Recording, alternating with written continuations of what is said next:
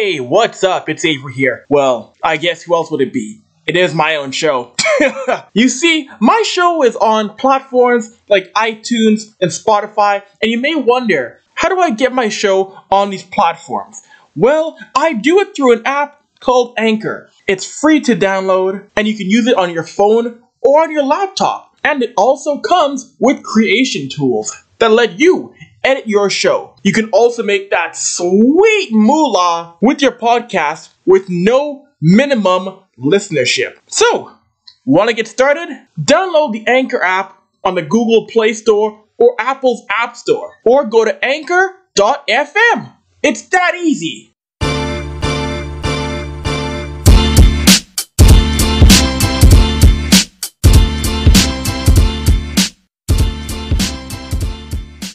Ladies and gentlemen, it is my absolute pleasure to welcome on the Avry Sports Show the Sherwood Park Crusaders starting netminder and a member of Team Canada's inline hockey team, Mr. Tommy Nixon. Tommy, how are you doing today, sir? I'm doing well, and yourself? Doing good, I'm doing good. For those of you who may not know Tommy, he's a funny dude on Twitter. What's your Twitter name again? Official_T Nixon. I'd probably talk to you more towards some of my family. Like, in between text messages, how many texts do you think we sent to each other over the past 2 months? Way too many. Pretty hard to count that high. I'm a goalie. I don't know how to count that well. Yeah, you shouldn't. Tommy, you were the big dog in net for Sherwood Park last year, putting up 21 wins. What was that like being a starter? It was pretty awesome. It was a new experience playing a 60-game season, so it was a bit of an adjustment having to play every second night, every third night. But I really liked it, you know. We love the sport so much, it's hard to say no to playing a game that often. And it was good coming into the year. I was told I had the chance to paddle for a starting job, and I went in there and I worked hard and I was rewarded. What, in your mind, was the biggest difference going from midget AAA to the AJHL? The AJ is obviously a lot faster, and the shots are coming at you a lot better because the guys are a little bit older. Systematically, the teams are a lot more solid because you got players who are just a little bit more mature. But again, that comes with age and maturity as well. And you watch it; it's a little bit harder hitting than mid to triple. The guys getting tall at that age and maturity, they're getting a little bit bigger, a little bit bulkier, starting to get those muscles developing. So that's why the AJ is a little bit quicker and a little bit faster. No, to see with Sherwood Park, you guys made the playoffs. Unfortunately, didn't win AJHL title, but that first game against the Bonneville Pontiacs, you have any butterflies in your stomach going into game one at all, Tommy? So I was obviously a little bit nervous. That comes with the territory of being a rookie starting playoffs. And that first game wasn't my best game in the playoffs, that's for sure. And it just kind of the adjustment to that playoff hockey, everything was a lot tighter, and every shot was more meaningful than in the regular season. And, you know, we greased out, I think, a 5-4 or a 6-5 win. So I was not on my A game that game for sure. But yeah, just the speed got a lot quicker, and that was an adjustment game, let's say. You guys may have fallen short in the AJHL playoffs. What was it like to be named to the all-rookie team in the league, Tommy? Yeah, it was pretty awesome. I didn't even know that they did an all-rookie team, and I come in the room and I get greeted by Captain Bill Massey, and he says, "Hey, Nick's out of play, all-rookie." I thought he just tripped me for being a rookie, but then I looked it up, and I was named for the all-rookie team, so that was a pretty cool experience. That's great stuff, sir. I know, moving away from ice hockey to inline hockey, you're a member of Team Canada's inline hockey team. How'd you get involved playing that version of the game? As most younger siblings can attest to, once your older brother or sister plays a sport and you watch it, you want to get involved. The same thing with him in hockey. I started up in hockey age 4. Then I was playing soccer and retired at age 6 so I could start playing inline.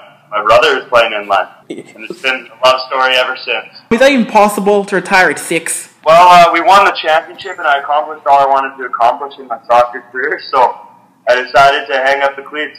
How good were you as a soccer player? I was a pretty good young netminder. I was always drawn to the position of stopping goals. So I was pretty good. In our championship game, we were shutting out the other team. So for the last half, their coach got to play with their team. I was pretty good. He didn't score a single goal on me in that second half. I kept the shutout, so I was pretty happy about that. That's what I want to hear, sir. Thank you. I know last year the Inline World Championships were held in Germany.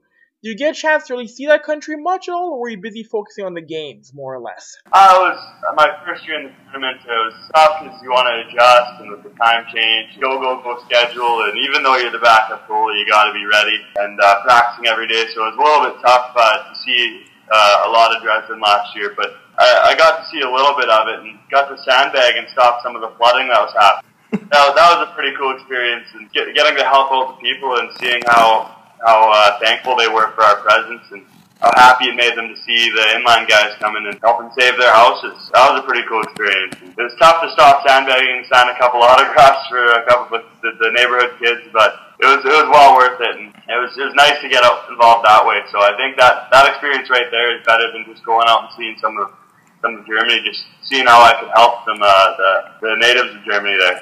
And you mentioned, when I talked to you about this before, when we talked about your time in Germany, you mentioned autographs, you mentioned getting fan mail. I mean, inline hockey over in Europe seems to be way more bigger than over here in North America, where there's very little talk about the sport at all compared to overseas. Yeah, in Europe there's a couple of pro leagues starting up. In France and Italy there's a couple of good ones. In North America, inline hockey, it's been kind of on and off. It's decently big. There's NARCH, the North American Roller Hockey Championship, which is the biggest tournament of its kind in the world, which goes on every year. It switches from the West Coast to the East Coast. And so that tournament's really big. There's a pro division there, but for a pro league in North America, there hasn't really been much since Roller Hockey International, RHI, in the late 90s. And that ended up folding. So there's a couple little tiny, small pro leagues that are starting to kind of jump up all around. I know in BC there's the West Coast Roller Hockey League, which they're kind of trying to rekindle some of the RHI magic, but not do it on as big of a stage, so it doesn't fail. But in Europe, it seems it's a little bit bigger right now with those pro leagues, but doing all I can to help grow the sport here in North America, and hopefully we can get something. You get brownie points for mentioning the old RHI. That's massive old school knowledge here. All the Vancouver Voodoo and all that. Empton Flood Dogs. You gotta know your sport. Of course, sir. I know this year's tournament is in Prague, Czech Republic, and that's a country that is steeped in hockey history. So what are some things that you want to see when you're over there this summer? Yeah, my mom, brother, and sister are making the trek with me this year. So oh, nice. We're going a couple days early to make sure that there's no problems with the baggage getting in and get adjusted time. I get a couple extra days there, so we're going to go see a little bit of Prague. I heard it's an absolutely beautiful city. So I'm really looking forward to seeing a bit of Prague, and then after the tournament we're staying a couple days, and we're going to visit a concentration camp, and that's always been on my bucket list, just to see it, and kind of experience it and pay homage to all the people that died in the Holocaust. So it's going to be cool to see that, and it's going to be nice this year that we've got some exploring planned rather than just hockey. So it's good to take a little vacation after the tournament and see some of the countryside, so that I can say I've actually seen the area, not just been there. Exactly. I know with the roster now, you're 18 years old. Like, what does it mean to be 18 years old and seeing the world by playing hockey?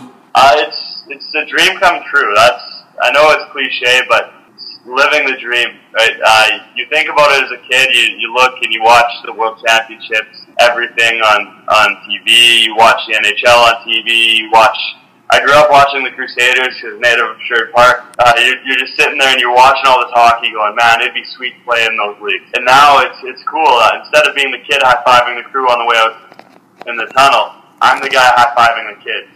And I'm the guy who's getting the kids chanting the name and asking for autographs. And it gives you the butterflies, and you never thought you'd be here, and now you are, and you just want to keep working so you can stay here as long as possible, because it truly is living the dream. It truly is, Tommy. And with Team Canada's inline roster, is the makeup more of college guys and junior guys, or are there guys who play pro and play senior hockey on the roster? There's usually a couple pro guys mixed in there. The leading scorer on the team last year, Thomas Woods, he's playing in that pro league in France right now and putting up really good numbers there. We got Josh Foote, who's playing pro in France as well. Red Corbet, who's playing pro roller in France. Just off the top of my head, so it'll be a little rusty, but for ice hockey, we have Chris Terry, who is up and down with the Carolina Hurricanes and the Charlotte Checkers. He had a 2-point night this year, and he scored his first career goal against my favorite team, the New Jersey Devils, in the NHL. It's cool to have a guy with that kind of experience and being able to rob him in practice shootouts and purple. So that's always pretty fun. Then we We have Adam Ross, who had a couple games with the Hamilton Bulldogs last year, finished the season and played some playoff with them last year. Who else? We got a couple college guys.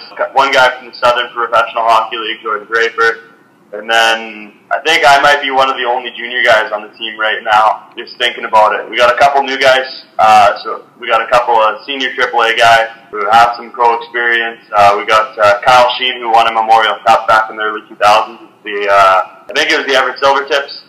So it's we got a lot of experience, a wealth of experience of guys who have been at the next level, and I just do my best to try and learn from them. Sir, as you should. Tommy, I want to thank you for coming on to Avry Sports Show. It's been a blast. Let's do it again sometime, pal.